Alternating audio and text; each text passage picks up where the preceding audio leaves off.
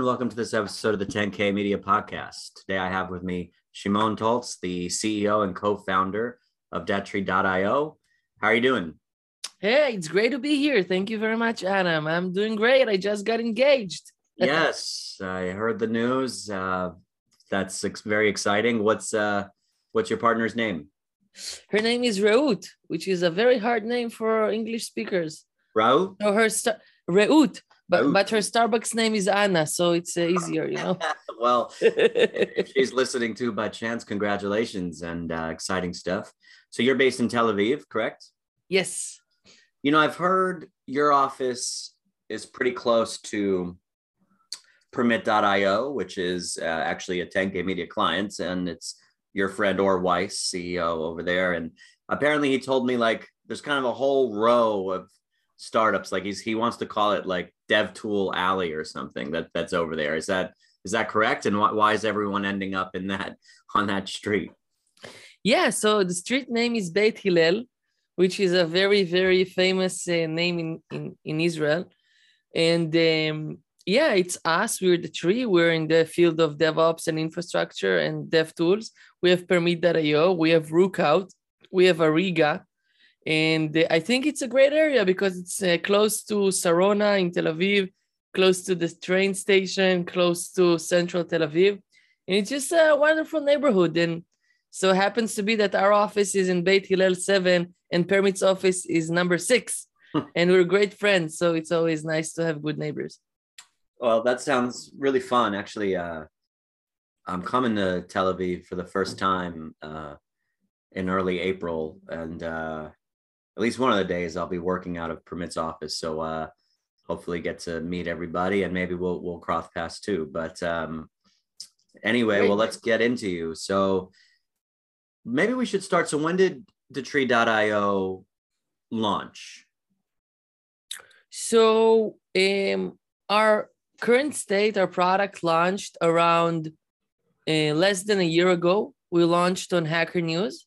We're a YC company, so we did like a show HN to talk about what we do. I feel like it touched on some nerves, so it got really popular and we were in the front page for 6 hours.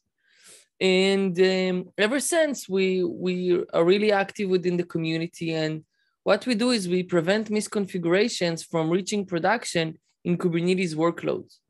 And I think that, you know, it really talked to a lot of people and really touched them because I myself experienced this.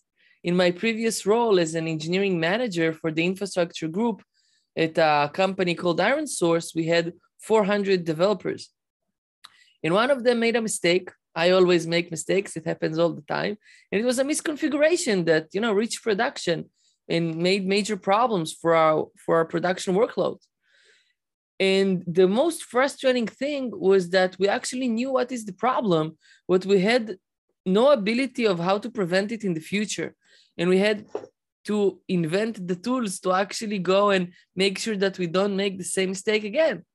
Wow. So we built an open source and we launched on Hacker News. So let me backtrack one step. So I know you launched on Hacker News. I think there was also a TechCrunch clip, right? Or at least when you raised the funding. I don't know if that's a separate moment from the launch or if that was the same moment. It was a separate. Oh, separate. Okay, interesting. So when you first came sort of to market, was it as an open source project? Was there any SaaS or paid offering, or was it just the open source when you went to Y Combinator and then you were on Hacker News? Yeah, so up until now, we're only now starting our monetization path, but it always started as an open source plus SaaS. So it's more similar to, I'd say, like a Snyk or other solutions that you have an open source component, and this is the one that performs the scans and evaluations and so on, but it communicates with the SaaS.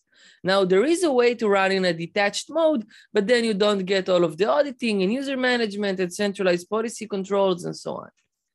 Got it. And as we launched, Hacker News really helped us spread the word, and it also helped us reach 5,000 GitHub stars, which made us a GitHub trending repo for 3 days in a row. So it really helped us with with the expansion and letting people know about what we do.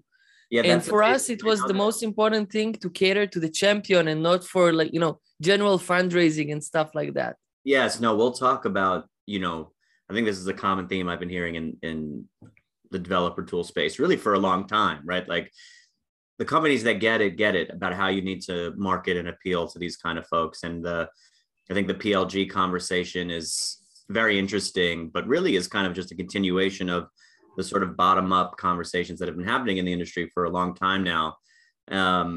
When you got on Hacker News, I just want to, I try to see if we can extract insights and value to listeners because, people have all sorts of bizarre ways to try to get on the front page of Hacker News where you create like a upvoting ring, but you can't have the same IP and you've got to be logged in like incognito mode, who knows what these, and people ask me all the time. I mean, getting onto and remaining in Hacker News isn't quite media relations. It's not, there's no journalists involved, but it can be part of a helpful launch. And I do think it's of high value when you can get on that front page. And even you said be there for 6 hours. That's really amazing because the target audience is there. Was there any sort of like machinery to manufacture that, or was it kind of just, it's organic interest and if it's resonating, it's resonating, and it's kind of was a beast of its own? Yeah. So the answer is both yes and no. So I'll say why.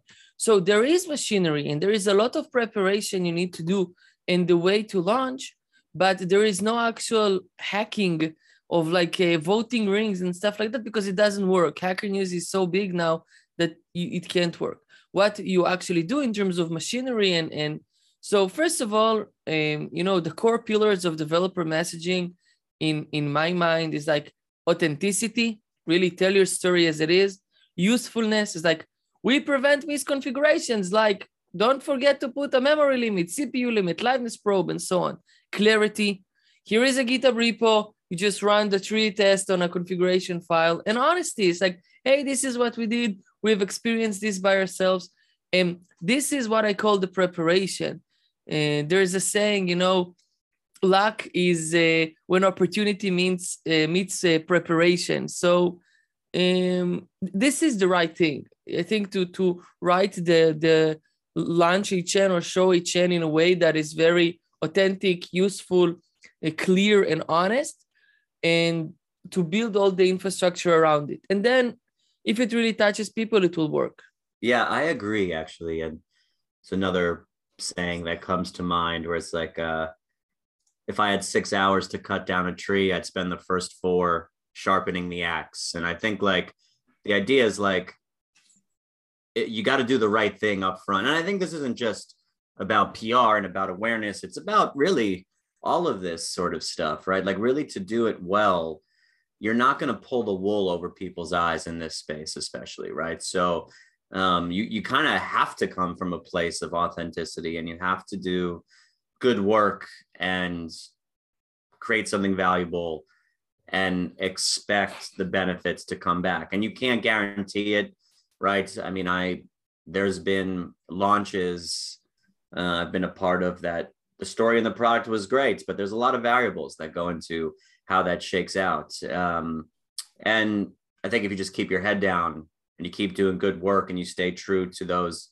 kind of core principles, right, then it will come back to you. And I think people also know when you're doing something because you genuinely want to add value versus you're just trying to squeeze. Do you know what I mean? Like, I think it was great that you got on Hacker News and that you've got 5,000 stars or whatever, but none of that was guaranteed, right? But I assume that the path and the mission would have been the same sort of regardless.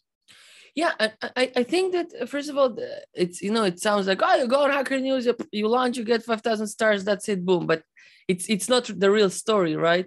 The real story is you work hard, you do a preparation, and together with other activities, we also, the actual launch that we did was with a lot of influencers that covered our solution as well.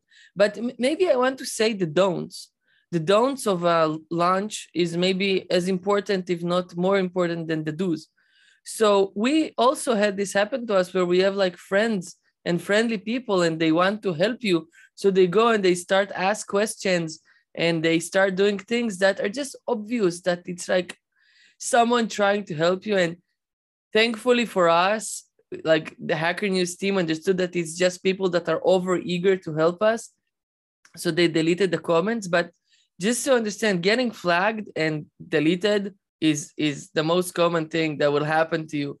So you should really tell your friends to chill and not do any fake stuff, because it's not going to work. And even if they're just enthusiastic and want to help you. Yeah, I've even seen founders become almost too thirsty or too combative on their own Hacker News threads, right? And like, not that you can't respond to comments, but just, it is a delicate balance. And I think you're right. And it just goes back to like, being a genuine, authentic, wanting to help, but not being in people's faces too much, right? And if you, overstep those boundaries, you will get flagged. And I think that's true really of even a lot of good media relations and thought leadership. Like if you approach the media sort of like as a sales operation almost, right? Like it's not going to work. You really need to be able to talk about the space objectively and to add value to conversations, even if you're not talking about your own product. Another thing that I can say is that the launch is the end. So for us, it was important that when we launch, people go and Google us or go and search for the tree in YouTube. And then we had the channel Tech World with Nana. She made a review about our product, and we had the open source, and we had the website, and we had the doc. So it's just the beginning, and then people were able to read all the other resources, by the way, which then prompted a lot of popularity on GitHub, which is another thing. Our launch HN directed people to GitHub, not to our marketing website. And our marketing website, up until today, has no book a demo button. It only has a get started, and get started takes you to the docs. And in order to start, you need to actually install the CLI on your computer. So like my mother can't do it. So people that are really the champions, they value it. And you go like, okay, this place is for me. Like I come in, I see a CLI, I understand I'm in the right place. Yeah, I think, well, how important do you think open source is to PLG? I mean, I imagine you can have PLG without open source, and you can, but I've always felt that having, it's even true, like there are some publications where if you contribute thought leadership, you literally cannot mention your own product unless it's a sponsored post, right? Like you literally have to be able to talk about the problem space in a way that doesn't feel like you're trying to push your own product, which can be hard. But if you have an open source solution, right, you're giving it away for free, and it's usually always kosher to mention that, right? Because it's free value, you're not selling anything. But I imagine in a way, it's a groundswell, and it creates sort of a funnel for the paid solution. And I don't know if you would think about it that way, that directly, but I'd say that, even if 5% of those users convert to paying, or even if, people who never would have heard about your paid solution, but they've heard of the open source and maybe come across your paid later, it's got to be a good funnel for bottoms up. Would you agree? I totally agree. I think that if you provide a solution that has a component that runs in your client side, whether it's an SDK of yours or some sort of CLI or whatever, not going open source is a mistake. Because at the end of the day, as an engineer, if you want to evaluate something, you want to understand what's going on there. And now, if you're running it on my side, or you're going to give me a compiled binary that I need to disassemble, it's like, it doesn't make any sense. On the other hand, it opens up a community for people to talk. So sometimes we have bugs on the marketing website, and people go and open an issue in GitHub. You're like, you have a typo here, so it really opens up. So I think it's a huge benefit if you can provide an open source component. Now, I don't know, maybe your PLG startup is just a website and there is no way, but if you look today, I don't know, Datadog, all of the connectors are open source. New Relic, Permit, AWS, all the cloud vendors, like any component that runs on the customer side is always open source. Yeah, I think there's an interesting conversation here between open source and PLG, and I think the PLG motion. It's funny because to me, it's always felt like a choice. I've seen it at organizations. Now, I should say, and I don't want to name names specifically, but I've worked at dev startups that have gotten quite big, and it was always kind of known that like sales is kind of how the sausage is made. Like you never want to be, at least public facing, that obvious that you're a top down enterprise operation, because it does turn off the end users in like the DevOps space anyway. But so what a company I'm thinking of would do is, they had the trial, they had some sort of self-serve, it was there, but actually the bulk of their business was coming from top-down enterprise deals, but they just that was kind of abstracted. No one really would have to know that. And I've seen also at younger startups where it's tempting to really focus on top-down. One of them that I'm thinking about closed one bank, a deal that, made them hit their target revenue for the whole quarter. And so they just decided for the next year, we're only going to focus on like the 5 major banks. And like, I just thought, wow, what a short-sighted mistake that is for a developer tool, right? But, you can see how the Pareto distribution would come into effect here, where like, your top small amount of customers are driving the majority of your revenue, and you're very tempted to maybe just secure more of those, but in exchange for really losing the breadth and the width of your opportunity, and then if one of the 2 of those clients churn, you're kind of screwed. But how do you feel about that balance between bottoms up and top down? So we don't have enough time, and we'll have to have another episode in order to talk about it. But we actually started as a top-down organization, and we got about $300,000 of sales from a dozen of customers. And again, the reason why we started as a top-down is a whole discussion, and we were very much influenced by the security, that top-down model that was very, very popular in Israel and still is up to today. But as we got deeper and deeper and we looked and we saw that like 100% of the deals that we closed were DevOps engineers, DevOps leaders, and none of them wanted to see a demo, and we did not want to give a demo. And when we learned about this thing called product-led growth, we're like, amazing, this is the way I would want to buy this solution. Yep. Now, saying that, it doesn't mean that you don't, like that sales is a curse word, growth plus sales is okay. I think that at one of my communities, we had Martin from Andreessen Horowitz. He characterizes this as the death of the outbound salesperson. Because if you look at it like inbound salespeople, customer success, solution architects that help you onboard to the product is great and it's amazing. I think the major change is like, you don't call up people and be like, hey, you want to try my DevOps solution? They come to you, they try it. Yes. And someone's asked me once, Shimon, how do you sell dev tools to developers? And my answer was, they buy dev tools. You don't sell it to them.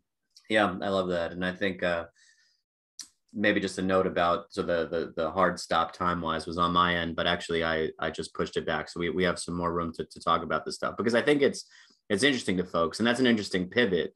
Did you have to change the product dramatically to enable the PLG, or what did that look like going from changing the mindset? So initially, when we started, we were it's the same problem space. More and more responsibilities are delegated from DevOps to developers. There are so much more developers than DevOps engineers. And now that everything is in the cloud, infrastructure as code is eating the world. And all of a sudden, developers are making production affecting changes. So in a classical top-down approach, you start with the problem space, and then you talk to the customer and you go like, okay, so under this problem space, what are the most addressing use cases for you? So some of them would go like, yeah, we want to prevent secrets from reaching production. We want to make sure that we're SOC 2 compliant. So we want our Jira ticket to be in the pull request title. Some of them apply the tests to infrastructure as code, and some of them to the Git workflow, and more and more. And then when we said, okay, we want to change to a bottoms-up approach to a PLG pipeline, we have to pick one use case, and we can't be so broad. And then we said, okay, we're big believers in this shift. We really see that Kubernetes is the operating system of the cloud native. And we said, we're going to be really, really sharp. We're going to say prevent misconfigurations in Kubernetes. So you understand that it is for you. If you're using Kubernetes, it will prevent misconfigurations. And this is how we set by it. Another thing is actually that we had to change is that when we started, we had an integration that was the GitHub app. And when we switched to PLG, this is when we developed the open source. Got it. Yeah, that makes a lot of sense. So let's talk about the solution real quick. So misconfigurations, I think, have become, I'm new to these more like DevOpsy, DevSecOpsy. Like I know about misconfigurations in a security context, but it seems like that's not exactly what you're talking about. You're talking about misconfigs more in like an operations sort of context, or yeah, maybe explain what is the problem space that Datry.io is looking at. Yeah, so when you look at the Kubernetes, let's take a step back. Kubernetes chose as a methodology, as a philosophy, that they prefer flexibility over simplicity. So the simple example can be iPhone versus Android, right? In iPhone, there is one right way to do everything, and it's simple and easy. In Android, you have a lot of options. You can change it. You can put a different launcher and do whatever you want. So with that, Kubernetes is very flexible, and you can change every dial and every knob and play with it. So it was very good for operations people because they can lift and shift their workloads and configure them exactly the way they want. The problem starts when the developers are starting to write applications on it. And then they don't know that they need, for example, to put a memory limit. Now, if you don't put a memory limit, I'll give you a classical example. So let's say you use a queuing service like RabbitMQ. The default behavior of the queuing service is to consume the entire memory of the machine for queuing. So as a regular developer, I don't know, I run a container. I know it's containerized. So I'm like, okay. And then you put it on your Kubernetes cluster and it eats up the entire host memory. That's just one example. Another example might be you need to configure a liveness probe, a readiness probe, really all of the things that used to be very much abstracted and done by operation teams, but today they are being done by developers. Yes. So there are some security aspects to it as well, but the main thing is really operational excellence, just staying up, just following development standards and best practices. And this is what happens. The DevOps engineers configure the policy as they want. This is another difference between a security solution. Because when you have a security solution, you scan something and it says if it's okay or not, and that's it. Maybe you can change the severity. With the tree, you could say, I don't believe in a liveness probe. I want to disable this rule. And I want to write custom rules. I want all of the containers to be called 10K media. And you can do that with our platform. Yeah, that's cool. So those are the main differences. How do you feel about, okay, so you zone in. So Kubernetes is obviously, it's one of the hottest, technologies out there. And you find a pain point and you say, okay, we're going to hyper focus on this pain point. And you have a lot of startups in the dev tool space doing this, right? So like focusing in on a problem and really starting there and doing that. And then you have the bigger players, all the way back to AWS and the cloud providers, but maybe one degree removed from that, like a Datadog, sort of just becoming this like operations single place to try and do everything from infrastructure monitoring. They're getting into security a little bit, incident response, who knows how many things they're going to glue together in this like kind of huge Datadog dashboard world. And as a, I don't know, as a business leader, I can see the appeal of this, right? To have a sort of, listen, let's just buy this enterprise tool one time and we can check boxes and hopefully get enough value. Maybe it's not as good at everything, but then we don't have 100 tools. We've got one or two or whatever. And I asked this question to Or as well, from Permit.io, and I'm curious your response of just like, even as a developer yourself, right? And as a business owner yourself, right? How do you balance picking from all of these tools that you could do for every little thing versus trying to get a platform that sort of is more broad? And how do you see your own growth going, right? Do you imagine in the future you'll stay with misconfigs, but maybe broader than just Kubernetes? Or do you think you'll stay with Kubernetes, but maybe do more than just misconfigs? That's a lot of questions there. So sorry about that. No worries. It's a very interesting discussion. I'm an AWS community hero, and I've been since, I think, 2015 or something. I don't remember. So I'm very, very close to the ins and outs of AWS. And I remember when I saw Snowflake competing as a data warehouse against Amazon. And I looked at it and I'm like, those guys are absolutely crazy. Amazon can buy the servers physically cheaper than them. How do they possibly think that they can compete with this Goliath? Guess what? Snowflake is killing it. They're an amazing company. They're much more popular than Redshift, even though I use Redshift, but they're amazing. And it's a great example that at the end of the day, it's a decision that you need to make if you want the best of breed solution for what you're doing, or you want a one-stop shop. And then, first of all, you can choose. So as a startup, I can say we will always be better because we are more focused and we can go deeper in a specific solution than a general company. And as a startup, you need to constantly, imagine you have a sword flying over your head, and it's constantly going down and down and down. And you need to continue pushing it up and up and up and constantly reinventing yourself and constantly providing more value. Or if you, fall asleep and then all of the other general players catch up to you, then you don't have your advantage. Now, so this is in the general sense of like, a best of breed versus specific solution. And even at the vendors, if you look today, let's say AWS, you can bring your own security rules. You can use other players that are very, very much laser focused on something. Now, as regards to the tree, misconfigurations is just the beginning, and it's a specific subset, yes, but we are enablers of Kubernetes for devs and DevOps together. And we're the first solution that does it in a shift left plus production way. So you can make sure that what you're doing in a shift left dev and what is running in production is the same thing. And for us, we're going to move deeper and deeper into Kubernetes and provide more and more value on top of it. And I think that this is a logical step. Like we can look at Snyk, for example. They started with, vulnerabilities for packages, and then they went for containers, and now they have code scanners, and now they also do infrastructure as code. So you gotta continue growing. Yes.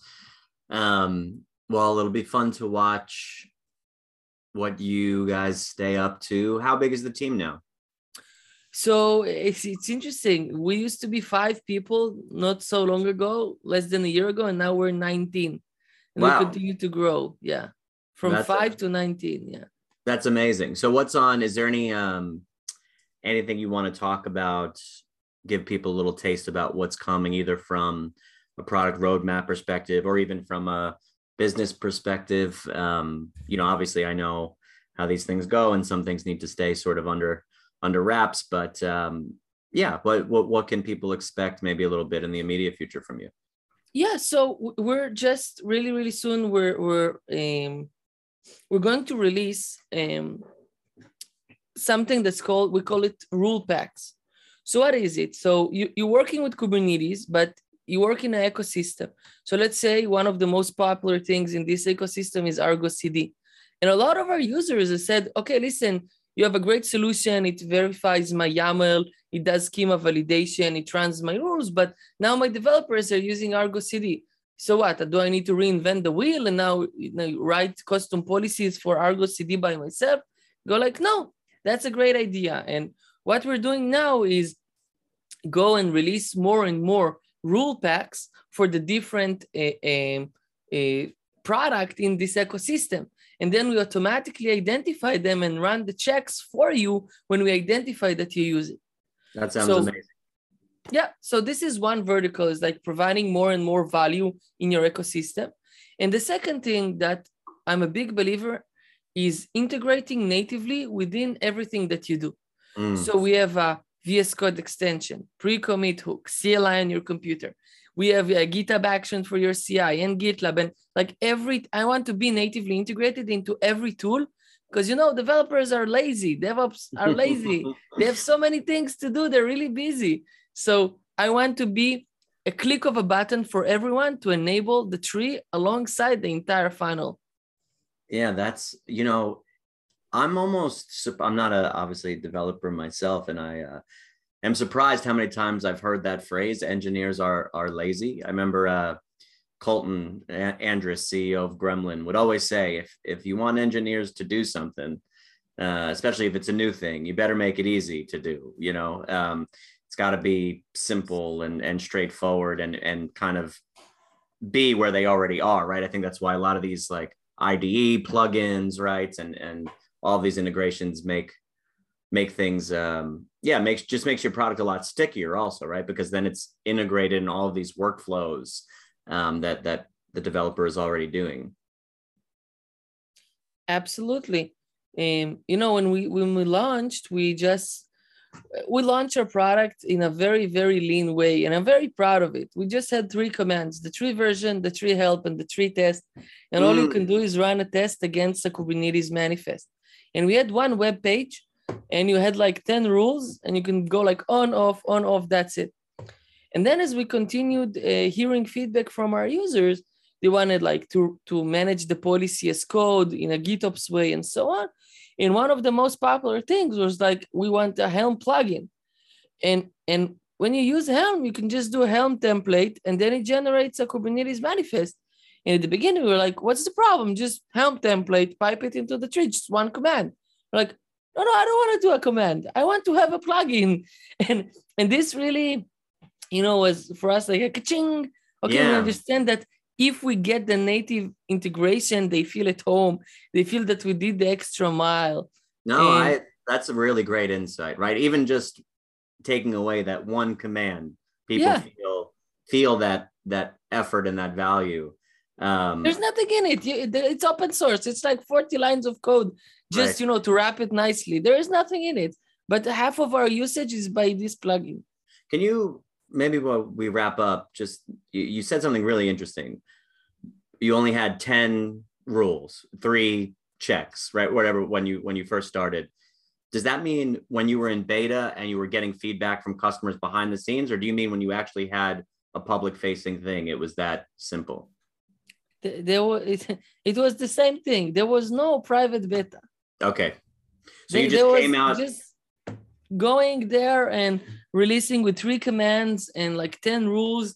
And for us, we said, what is the minimal viable value that we can give? Like, what is the smallest thing, but that I know it will really give value to people. It won't be the best thing. It won't integrate natively with everything. You will have to click buttons in the UI. It's not as code, but it really gives you value, because many people said like, listen, I want all my developers to set a liveness probe. We had our production go down because of it. How can I do it in a simple way?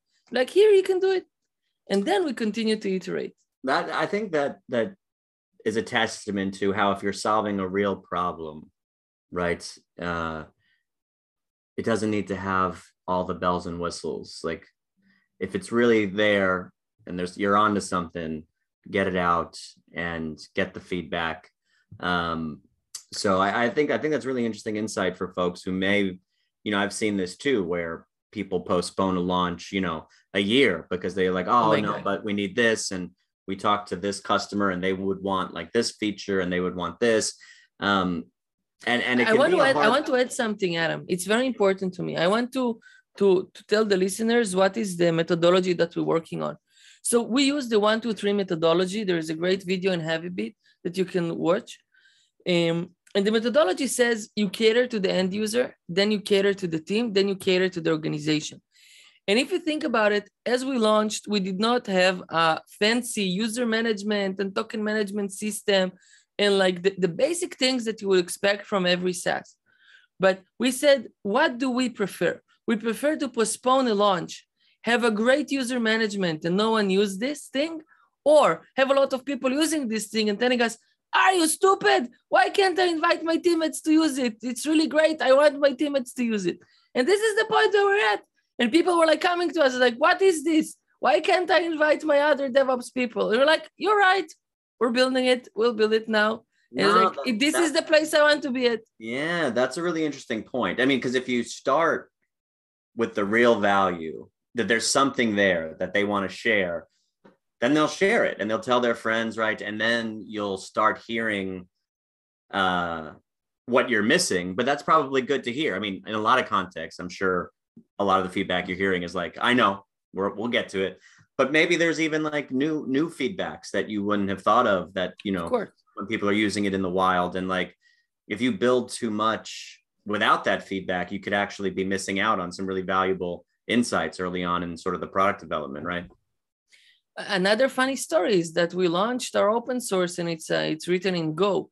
So we compiled it for Linux and Mac because, you know, who uses Windows? And then one of the first issues that opened is like, why can't I use this on Windows? And we're like, okay, let's talk. And then we talk, and it's like a team of 15 DevOps engineers who do PowerShell and Windows. This is their stack. And we go like, okay, so listen, we can compile it, but we have no Windows machines. And we're like, yeah, send it to us. We'll help you test it. We'll test it on our end. And then I remember seeing for the first time the tree.exe. I thought I'm going to die. It was like, oh my God, what is this? And we send it to them. And guess what? Today we actually support Windows and we have people who use it on Windows. And just because, you know, they ask for it and help us. That's amazing. Well, hopefully there's a lot of interesting insights for folks listening in. You know, I have a lot of friends in the DevOps space who have little side projects and may want to make a jump and start their own thing. And hopefully there's some interesting tidbits here. But even for just like, I've been having these conversations recently about PLG, about bottoms up, about open source. And I really think if you're in this space and you're not in that mindset, you know, you may be able to close big enterprise deals, but in the long run, you know, it's just not where the market is headed in this space, I think. And it's easy to get blinded by a couple of big deals and wanting more of those. And like you said, Shimon, I think, you know, sales isn't a bad word, but you know, this sort of like effort to qualify the leads, to try to get the interest organically and have a more natural sales cycle, right? And then also a focus on customer success, right? Like once they are customers, are you making sure that you're continuing to add value and you're taking care of them? I think this is where things are going. So anyway, thank you for your time. You know, if you're interested in, if you're building a new cloud native application and you're thinking about Kubernetes, or if you're already on Kubernetes, obviously, and this tool might be able to help you. So that's DATREE, Datree.io, and check out their project. Go to their website, check them out on GitHub. It's a very popular project, and I'm sure it'll add value to you. So Shimon, thank you for your time. And when I'm in Tel Aviv, hopefully we'll cross paths. Absolutely. Thank you so much. It was great being here. Thank you, Adam. All right. Have a good one.